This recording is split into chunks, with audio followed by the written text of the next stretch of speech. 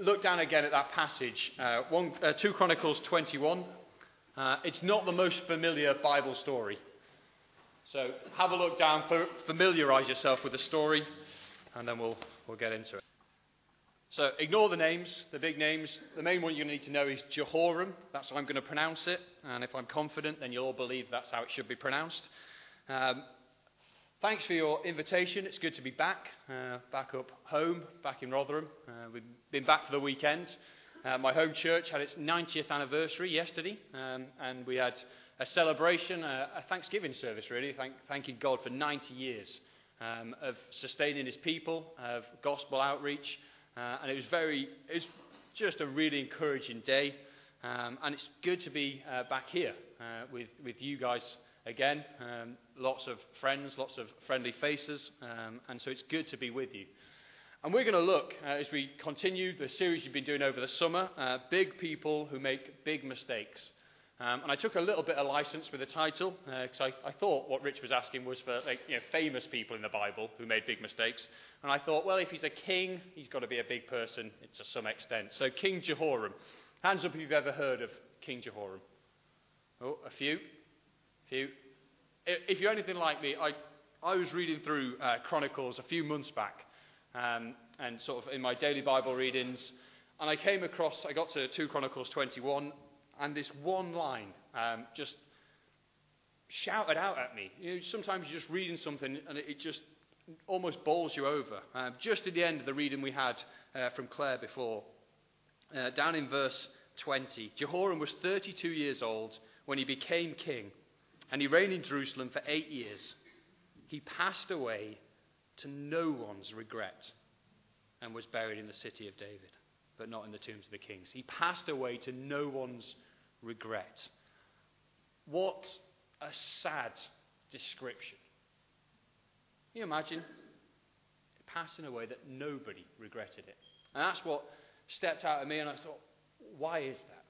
Why is it that a man, a king, can die and not a single person will regret it?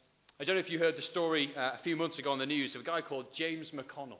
He was 70 years old, and he was in a nursing home, and he died, and which was sad. And they came to organise his funeral, and the staff at the nursing home realised that he didn't really have any family, and he didn't really have any friends. In fact, as they were organising this funeral service, they realised that nobody was actually going to turn up. This guy had no connections, no friends, no family. And the news got out that they were struggling. Can we really put a funeral service on for this guy? Is there any point? And what they did find out as they looked into his past was that he'd been in the Royal Marines. And the guy that was charged with leading his funeral service, a guy called Bob Mason, got on Facebook and started putting out some feelers to the Marines, and just to anybody really, telling the story of James McConnell. And what happened was, through Facebook, 200 people rocked up at this guy's funeral. 200 people that had never met him, had never spent any time with him, had no idea who he was, but had just heard the story of this guy who was going to have a funeral service with no one there.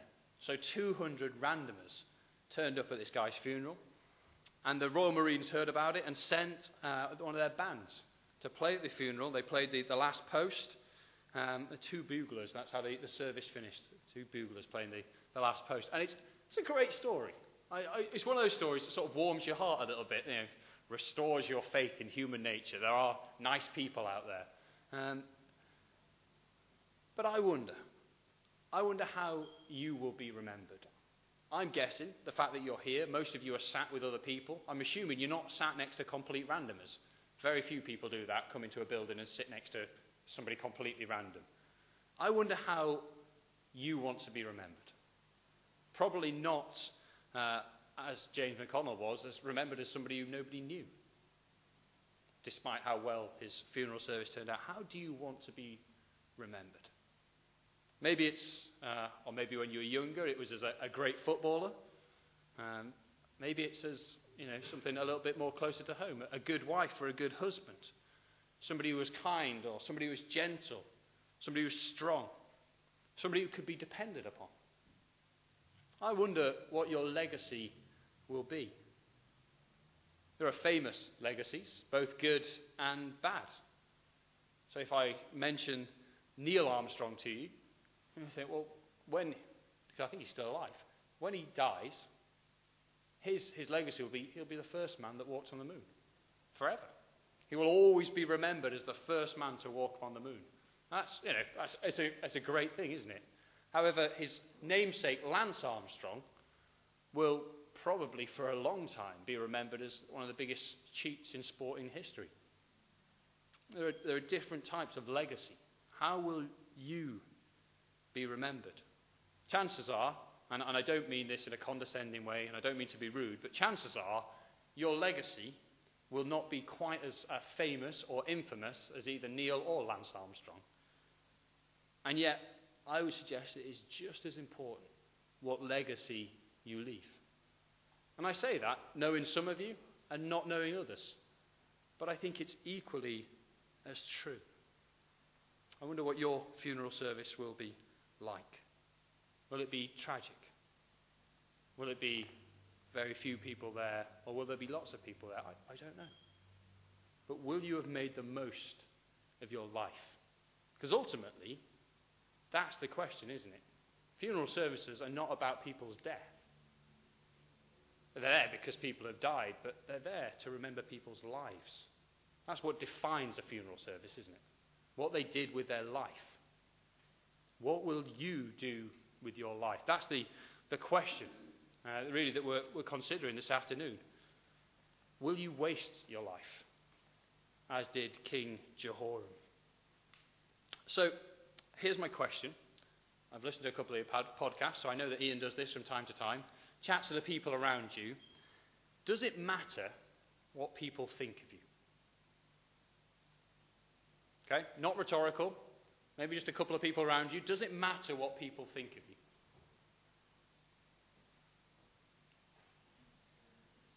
Be honest. Be honest. Does it matter? What do we think? Does it matter? And you've got to give more than a one-word answer, okay? I don't just want yeses and nos. Does it matter? Yes, to people that matter to you. Okay, so it does matter for the people that matter to you. It matters what they think of you. Okay? We said Yes and no. Okay, so yes and no, but ultimately no. Is that a fair summation? But yes and no. Okay? Anybody else? What do you think? There's no right or wrong answers, I promise. Okay, so, I'm trying to sum up. It's all kind of a yes and no. Yeah? I think that's right. I think it's a difficult question to answer.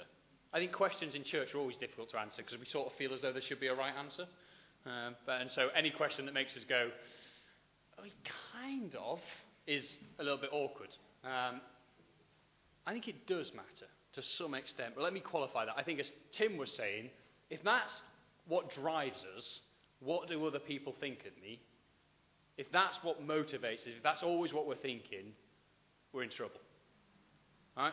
Because you will basically have to be a split personality to try and please everybody. Because there are people that like, I give an example, there are people that like carrots and there are people that like peas. And you can't be, you can't like everything that everybody else likes. And you can't be what everybody else wants you to be. And if you try, you end up knackered. Right? So simply put, if you try and please everybody, you end up absolutely shattered. Because you can't do it. You just can't do it. And I'm sure if there are any parents with multiple kids here, they will attest to that fact that you can't please all of your kids all the time. Right? Because they all want different things. Come on a Saturday morning, some of them want to do one thing, some of them want to do another thing. Go on holiday, some want to go to the beach, some want to go to the pool, some of them want to go to eat food. And you can't do all of those things at the same time. And we can't please everybody. And we shouldn't live with our primary focus on what other people think. But it does matter what other people think. Because it indicates whether we are living in the right way. Actually, what other people think of us, in the big sense, tells us whether we are living in a way that is faithful to God. What matters is living the way that God intends us to live. That's ultimately what matters. And actually what people think of us will work itself out if we live as God wants us to live. And that's, as we look at Jehoram's life, I think that's what we're going to see. We're going to see the fact that when he died, the fact that nobody cared was a result of the fact that he didn't live the life he was supposed to live. He wasn't the king that he was supposed to be. He wasn't the man that he was supposed to be. So let's look at Jehoram's life. We're going to skip through it quite quickly, but let's just go through the passage, pick out the key points, really. I was going to use the word highlight reel, but with Jehoram it's not highlights, it's lowlights. So look down at verse 4. When Jehoram established himself firmly over his father's kingdom, first thing he does, he put all his brothers to the sword, along with some of the princes of Israel. So these princes of Israel, people who had given up their kingdoms elsewhere to come back to Israel, to be in a place where God's rule was. And he knifes the lot of them. As soon as he comes to power, he is so insecure that he thinks the only way that I can secure myself in my kingdom is to get rid of all other potential kings. And so he kills them. Let's move down to verse 6. He walked in the ways of the kings of Israel, as the house of Ahab had done, for he married a daughter of Ahab. He did evil in the eyes of the Lord. Now Ahab is the marker for how to be a bad king. So if you read through the Bible, as the kingdom of Israel splits until it becomes the northern kingdom and the southern kingdom, the northern kingdom goes bad from the start. So if you were to sit down and make a list of how the kings go, so if you read through kings, there are some kings that are good and they live as God wants them to live and they lead the people in a good way, and there are some kings that are bad. The northern kingdom goes bad. Every single one of them goes bad. And then the southern kingdom is a bit of a mixed bunch. Some good, some bad. But Ahab is the absolute marker for what it means to be a bad king. And the description of our friend Jehoram is that he walked in the ways of Ahab. That's what he was like. He was a terrible king. Selfish. He did evil in the eyes of the Lord. We keep going down through his life. Verse 8, we're told that Edom rebels against Judah and set up its own king. That's the effect of this king. He brings rebellion. People revolt against him. People don't want to be in his kingdom. They don't want to be under his rule. And we see Jehoram responds to that in verse 9. In verse 10, we hear of another place, Libnah. They revolt against Jehoram's kingdom. Why? Because he had forsaken the Lord. There are people in his kingdom who say, because of the way you're ruling us, because of the way that you are going against what God wants, we don't want any part of you. We don't want to be in your kingdom. They're more godly than he is. And then verse 11, look further down. He had also built high places on the hills of Judah and had caused the peoples of Jerusalem to prostitute themselves and had led Judah astray. This is what this king is like. He doesn't lead people to goodness. We look at rulers, we look at our prime minister, and ultimately what will define them is what they do for the people. Isn't that how we look at rulers and leaders? What do they do for their people? This is what Jehoram did. He led them astray and led them into prostitution against God. They hoard themselves. It's really strong language. This is the description of this king. And he gets this fascinating letter from Elijah the prophet in verse 12 through to verse 15. Because of what he has done. Because of his evil. Because of the fact that he murdered his brothers who were better than himself. That's what Elijah tells us. Not just that he murdered his brothers, these were better men. And he killed them. To protect himself. To protect his kingdom. Because of that, plagues would come on his people. His wives and his children and his possessions would be taken away. And he would die from a disease that God would send. That is the result of this king's life. God was judging him. And yet, it's not done. 16 and 17, the Philistines, the Arabians, are stirred up by the Lord against Judah. his wives and sons, and that the promises that God has said come true. And then he dies. Verse 18, 19, after all this, the Lord afflicted Jehoram with an incurable disease of the bowels. In the course of time, at the end of the second year, his bowels came out because of the disease, and he died in great pain. His people made no fire in his honor, as they had for his fathers. Jehoram was 32 years old when he became king, and he reigned in Jerusalem for 8 years. He passed away to no one's regret, and was buried in the city of David, but not in the tombs of the kings. What a great life. Or not. What a sad story. There's just nothing positive in there, is there? No goods, no redeeming features, no but such and such liked him, or but he was nice to his kids, or but he got on with this country. Just nothing. All negative. All of it. And maybe we could look at that and just say, he was obviously just a terrible man. We need to be good people. That's what we should get out of this Bible passage. We need to be good people. Just don't be like Jehoram. Don't kill your brothers. That's a great application. Don't kill your brothers. Okay, great, But there's more there. And really, to know why Jehoram made such a big mistake, we need to know what he ought to have been. What ought to have been as a king. When David comes to power as king, Israel's greatest king, a man after God's own heart, when God appoints him and anoints him, he says in 1 Chronicles 11, "You shall be shepherd of my people Israel, and you shall be prince over my people Israel." When God appoints a king for his people, he says you're to be a shepherd. You are to care for the people. You are to look after them. You are to guide them to good places. You are to feed them. That's what a shepherd does. He looks after the sheep. And the king was to be a model and a leader for the people. He was to be the best person. He was to be the best example of what it meant to be a man, or a human even. That's what the king's job was. He was to lead. He was not like the sheep. He was over the sheep, but the sheep looked to the shepherd. How are they to live? What are they to do? And listen to what God says of the future kings of Israel when he gives the law to Moses. Go back to Deuteronomy 17. It says, "And when he sits on the throne of his kingdom, he shall write for himself in a book a copy of this law, approved by the Levitical priest," the law being the first 5 books of the Bible. "And it shall be with him, and he shall read in it all the days of his life, that he may learn to fear the Lord his God by keeping all the words of this law and these statutes and doing them, that his heart may not be lifted up above his brothers." See that? May not be lifted up above his brothers. Not quite murdering his brothers. In fact, the complete opposite.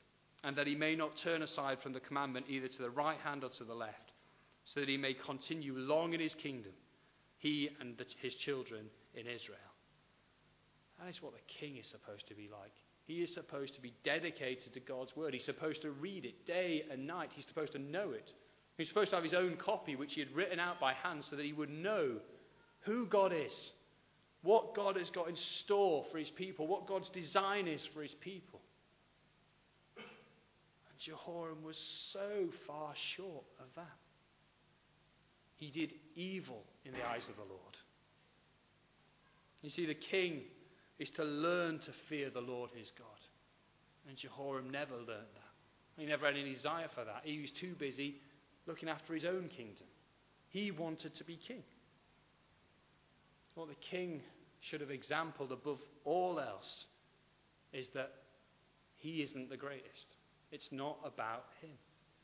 That's what Judah's kings, Israel's kings, were supposed to show.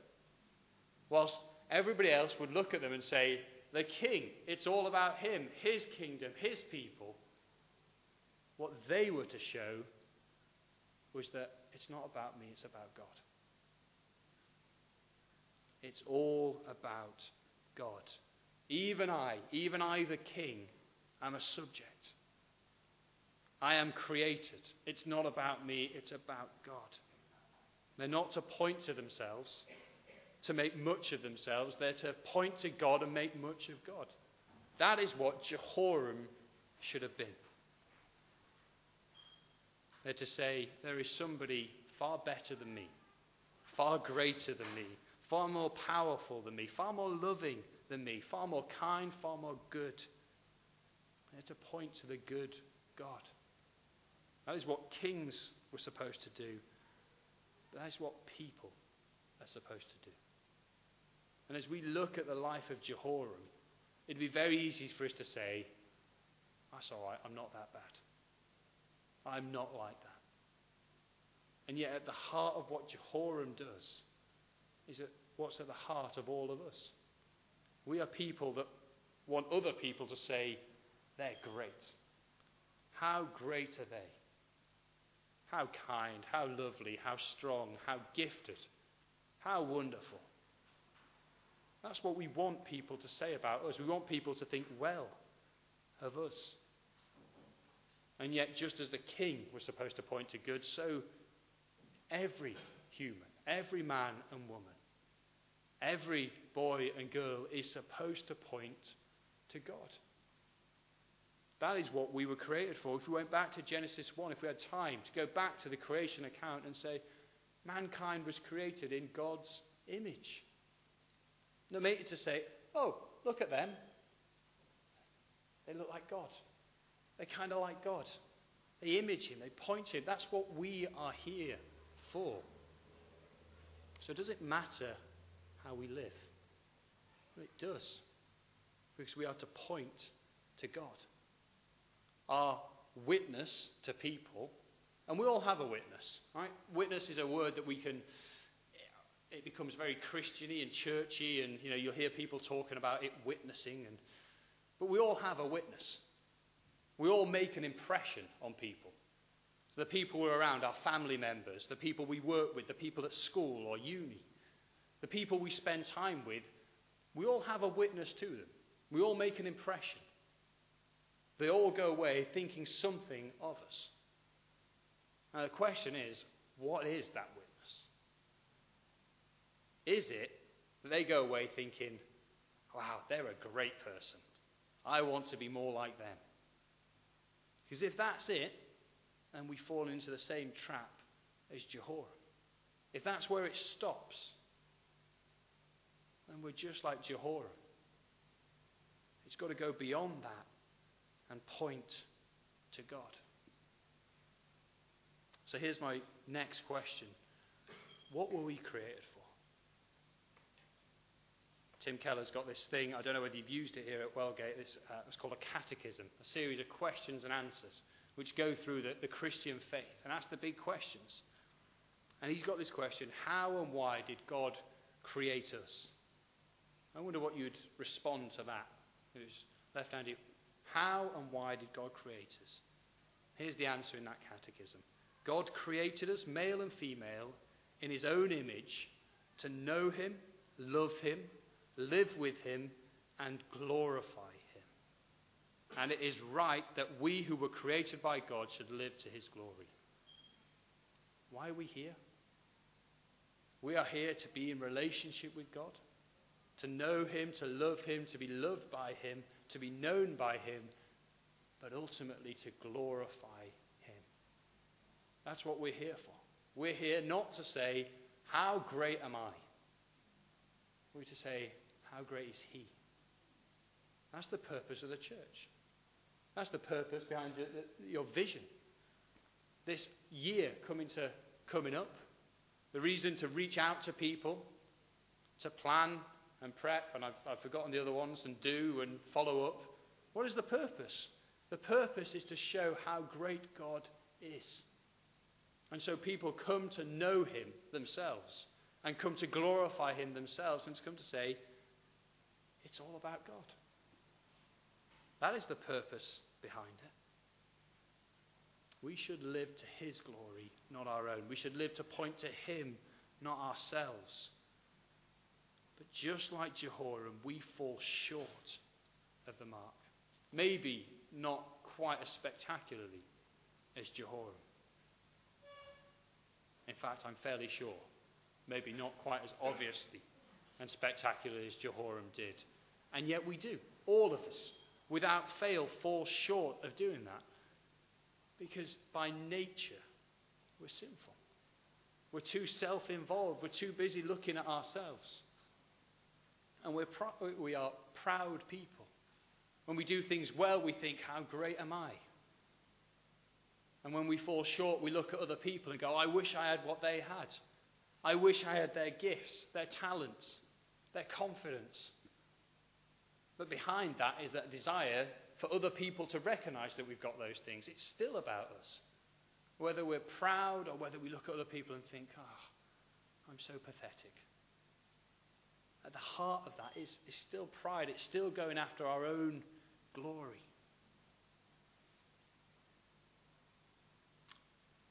I wonder if people could see your heart and see your thoughts. I wonder if they could look into your very soul and see what you were about. I wonder how many of them would come to your funeral if they really knew you. You see, we do a great job of masking our true selves, a great job of hiding the filthiness, the dirtiness, the ugliness of our hearts.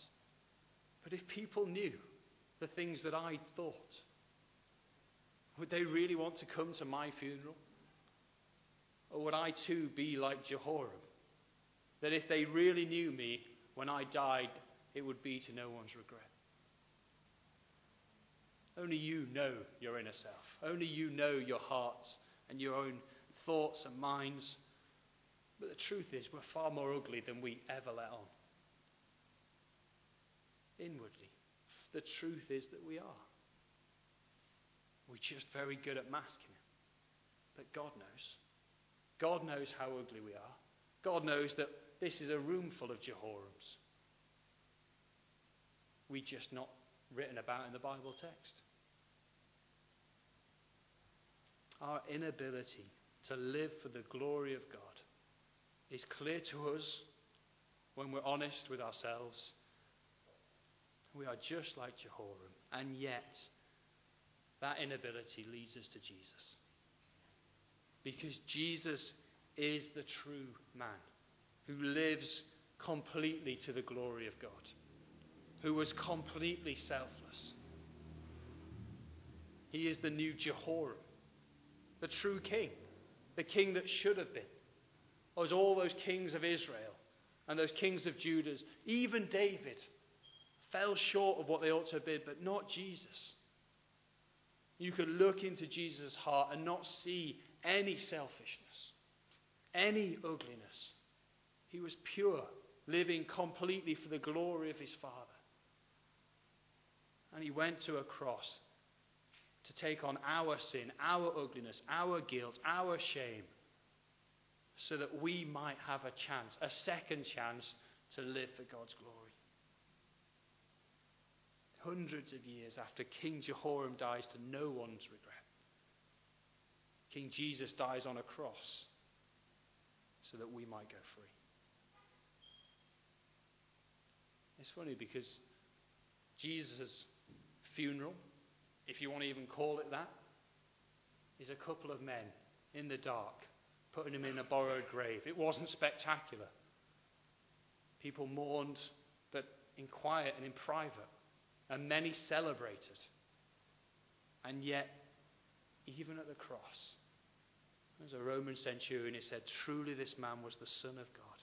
And even at the cross, there was a man, a dying thief, who recognized that Jesus was the Savior. And we need to recognize that. When we look at our own sinfulness, our own ugliness, and say, Jesus is the Savior. He is our hope. In him we trust. And in him we have new life. Our sin is dealt with at the cross, but we have now new life for us to live. So what are we to do? What are we to do in light of the gospel truth, in the light of King Jesus? What does it mean for you to waste your life, even as a Christian, even as somebody who knows Jesus? You see, a wasted life is a life that impacts no one with the gospel. It's a life that points no one to the good news of Jesus. It's a life that tells no one of the hope that they have in Christ for their sin to be forgiven, for them to know God, for them to find satisfaction and fullness. A wasted life is a life that cares for no one in suffering by pointing them to their Saviour, who suffered so that they might go free, that they might have hope of life without pain. It's a life that doesn't point people back to the gospel when they are struggling with sin and condemnation. It's a life that doesn't confront people with sin when they have forgotten their need of Jesus, or that he is the Saviour and that they are saved. That's a wasted life. You can be a Christian and waste so much of your time, so much of your life, by not connecting with other people, by not pointing them to Jesus, both in the church and out there in the world. You can live, you can get by, and yet you can waste your life. Even as a Christian, you can waste this life that God has given you. See, a wasted life is a life that is lived for yourself and is not lived for the glory and fame of Jesus. And how easy it is to waste our lives. How easy it is for us to go from this place on a Sunday and spend Monday through to Saturday living for ourselves and not pointing to the glory of Jesus. Having a witness that is of no impact. Having a witness that says, how great am I? We're good at that. We're all good at that. We're all good in some of us are in obvious ways, some of us in much more subtle ways of having a witness that says, I'm good, like me. And it doesn't get beyond that.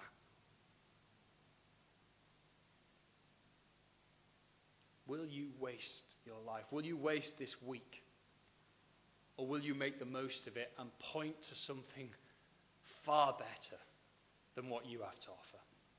Will you point to the good news of the gospel to a lost world? Will you make the most of this year? Will you see your primary identity in the fact that you have been saved to bring glory to God as a human, as a man, as a woman, as a boy, as a girl? Will you see your primary focus in that I am here to glorify God? And so I am not first and foremost a student or a pastor or whatever it is that you do, a mother, a father, a husband, a wife, an accountant, a dentist, whatever it is that you do, primarily you are there to live for the glory of God. And therefore, you are a dentist that lives to the glory of God, and therefore that affects how you work. It affects how you parent. It affects how you are a husband or a wife. Because it's not about you. It's not about what people think of you. It's about telling them about Jesus. It's about living to the glory of God. That is what you are here for. Whether you know Jesus or not, you are created to bring glory to God. And he will bring glory to himself through you. But his desire, our desire for all of you, my desire for you, is that you would live for the glory of God, knowing him, loving him, being known and loved by him, and pointing to Jesus as the Saviour. That's what this vision is about for the next year. It's a desire to point people to the glory of God, to say he is great, he is good. And that is what your job is about. That is what your studies are about. That is everything. First and foremost, it is about bringing glory to God. And so you have to work that through. I haven't got time to go through every single profession, just in case there's somebody in here who's an orthodontist or, a bin man. But it's your responsibility to say, how will I live for the glory of God? What does it mean for me in my life to live for the glory of God? And we have to take the time and the effort to work that through, to pray it through, and to ask God's help so that we might live to his glory. And we'll do it imperfectly because we still have that sinful nature within us, and we still want people to think well of us. And yet God forgives us because of Jesus. And he works in us, and he continues to work in us because he will glorify himself in us as his people.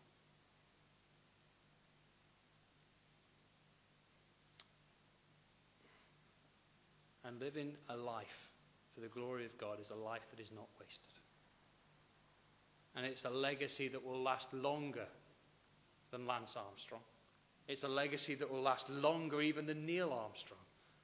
It's a legacy that will last for eternity. Because God will be glorified through all eternity through his people. And that is what we're part of. We are part of an eternal project to bring glory to God. Let's take just a couple of minutes just to think, to pray, to respond. And then I think we're going to sing again. Father, we ask that you would hear our prayers because of Jesus. Lord, that you would forgive us our sins because of Jesus. Lord, we confess that, Lord, all too often we are concerned with our own glory, with people thinking well of us, Lord, and not concerned with your glory. Father, help us to live for your glory in whatever sphere it is that you have placed us. Lord, and we pray that our witness to this world, Lord, would be more than think well of me. Lord, that it would be a witness that says, Jesus has made a difference. Jesus is the Savior. Jesus is the Lord. Lord, help that to be our witness, we pray. Lord, in his name, and because of his righteousness, we come to you and ask these things.